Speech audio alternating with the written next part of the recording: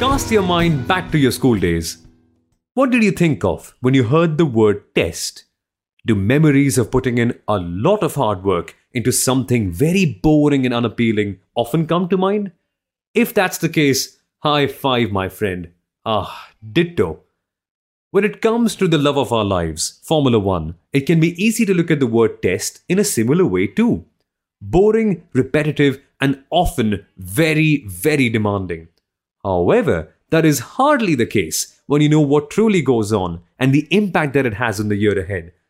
Testing, in fact, happens to be one of the most exciting times of the year. But why do I say that?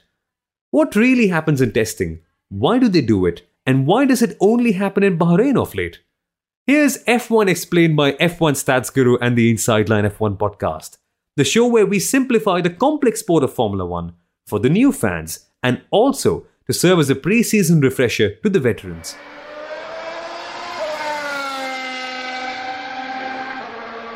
Let's get to the questions we've been asked regularly about pre-season testing. First up, the most basic one. What is pre-season testing? Quite simply put, it's the first time to check out how a brand new car functions on track. The teams check every single parameter on the car. The power unit, the suspension, the steering, the gearbox, you name it. The first run checks to ensure that the car is running as it should, like a car. And once the car runs like a car, they increase performance gradually to run it as a race car. Is it an official test? Yes, this is the only pre-season test that Formula One teams are permitted to participate in. All other forms of pre-season testing are banned. Will the teams use their 2023 cars? Yes, they will. But one should remember that the car that shows up for pre-season testing could be very different from the car that shows up for the first few races. And be very, very, very different from the car that will race in the final round in Abu Dhabi. But that's Formula One for you.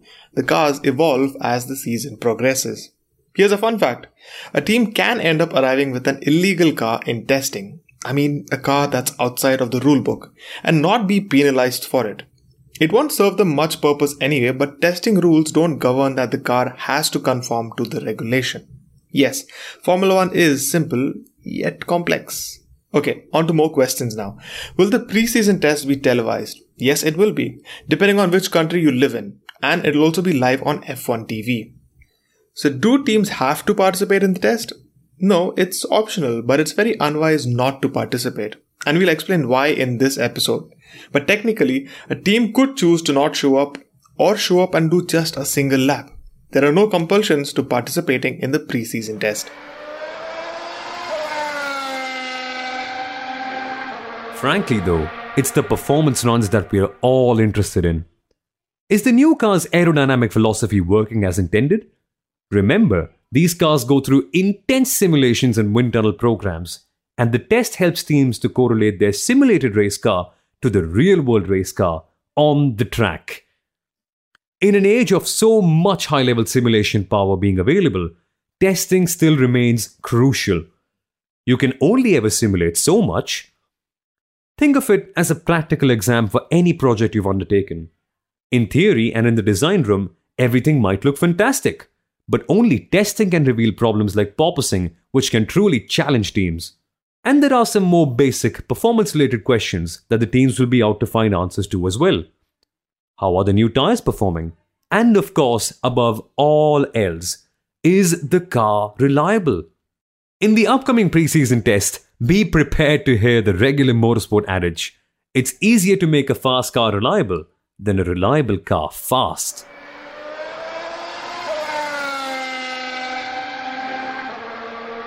Let's also talk about the tyres. A question we've been asked a few times is, what tyres will the teams be using in testing? They will use Pirelli's latest tyres that will be used at the races in the upcoming season. But one thing that won't be the same as the equipment used within the season will be the sensors. The best part of Formula One testing for me is when the cars turn into Autobots. To track performance data, the teams put a lot of sensors on the cars. These sensors are mounted on grill-like contraptions that are attached to the front, the rear, and the middle of the car. These contraptions test the airflow over the car.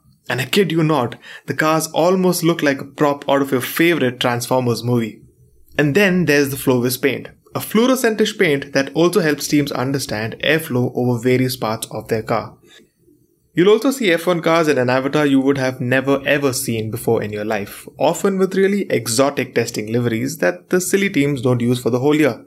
I know it's a sponsor's nightmare, but have you seen the camouflage zebra Red Bull from 2015? Only in testing.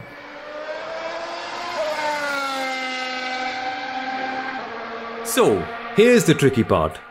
We've now understood what a Formula One preseason test is, why it is conducted, and how teams track the performance of their car and also of their rivals.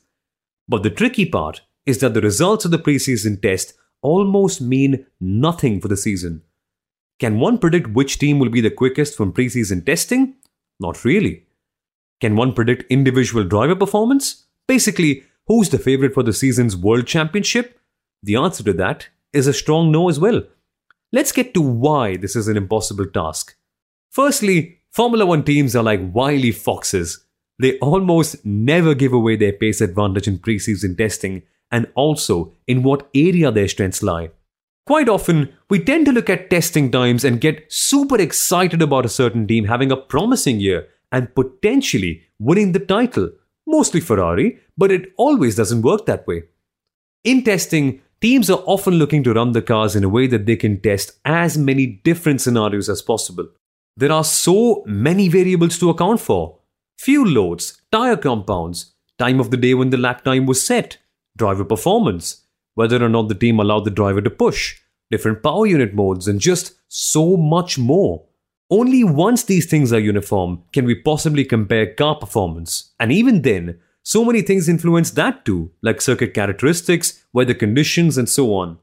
Long story short, you can't ever identify who's certainly going to win the title, but you can figure out which teams look strong and at what parts of the circuit, which can then provide a pretty decent indication of the car's strengths and its weaknesses which need to be worked on. By the way, I have a very, very good tip for you. Do you want to know how to lose $1 million? Just bet on the results from preseason testing. Simple, easy, effective, always works. Let's remember, topping preseason testing isn't a team's key objective.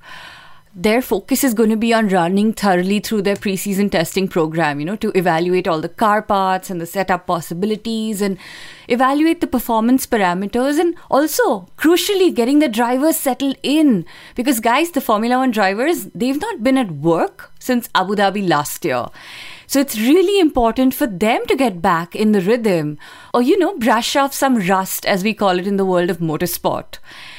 This rust, it also exists for the pit crew. I mean, they've done hundreds and thousands of hours of practice in the factories at the off-season. But at the preseason test, they'll be practicing in more real conditions after a long time. Now, given that this is the only preseason test before the season starts, reliability, that is key from the teams and the drivers. Teams that have poor reliability, guys, they're really going to be under the scanner. During these grueling days of testing, everyone's going to be watching them. Because if your car doesn't run, how will you collect data on what parts work well and what isn't working? This will only further limit performance and, it could leave teams like Williams in 2019 lost and alone at the back. Mercedes actually put it very simply and very eloquently. Reliability, correlation, and learning. These will be the focus points when it comes to preseason testing in Bahrain.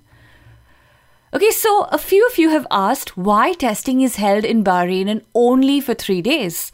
Before we get there, and I know you'll are very interested to hear about that, here's some history about preseason testing with F1 stats guru Sundaram.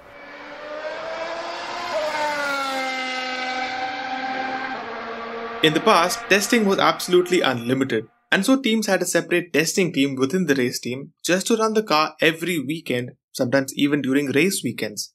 They would get days and days of unrestricted track time to test new parts, systems, softwares, and even drivers. In 2005, Ferrari spent close to 130 days testing across 11 circuits using 6 different drivers. That definitely wouldn't have fit into the current budget cap. Basically, it was playing to another famous motorsport adage, the more the money, the faster you go. But since many seasons, Formula One has decided to offer the same testing opportunities to all teams, big or small. It's their way of leveling the playing field.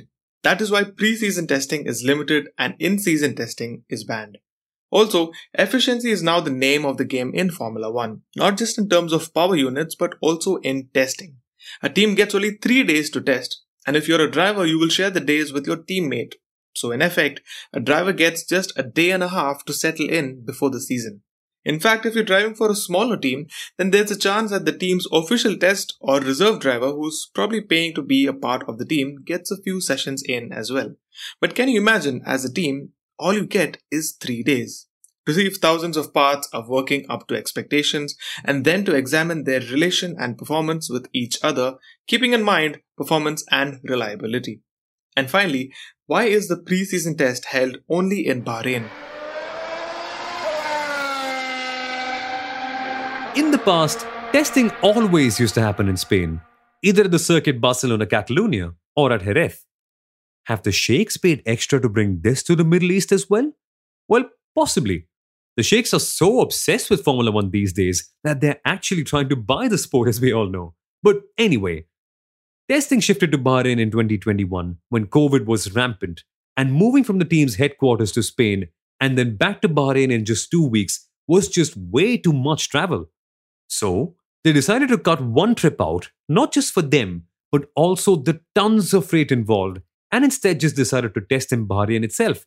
And that's become a micro-tradition that saves costs. Spain still was and is quite the location to test though. Most Formula 1 teams are based in Europe, so transportation is easier via the road. The circuit itself has very good facilities and is known as the most ideal track to test a car's downforce around, given its long straight and the different types of corner profiles available. Nevertheless, as testing time has been chopped down massively, the teams just find it more convenient to test and race in Bahrain one after the other. And like I said, maybe, just maybe, the Sheikhs are paying extra for it. I'm leaving out the best for the last though. It is also in testing where we get to see teams introduce brand new innovations on their car. I recollect how the dual-axis steering wheel on the Mercedes car turned heads in the paddock and sparked several discussions among experts on whether the system was legal or not. Let's see if something equally intriguing turns up in this year's preseason test. And finally, the brief glimpses of performance will tease our imagination wild on what to expect in the coming season. Remember, the Formula 1 season is a long one, and it's in preseason testing where the hype train starts and most of us hop on board. Thank you so much for listening to yet another episode of F1 Explained on the Inside Line F1 podcast. If you enjoyed this episode, don't forget to leave a good rating, to subscribe to the podcast, and share it with all your friends and family members who would like this episode as well. Thank you for listening, and we'll be back rather soon. Take care. Bye-bye.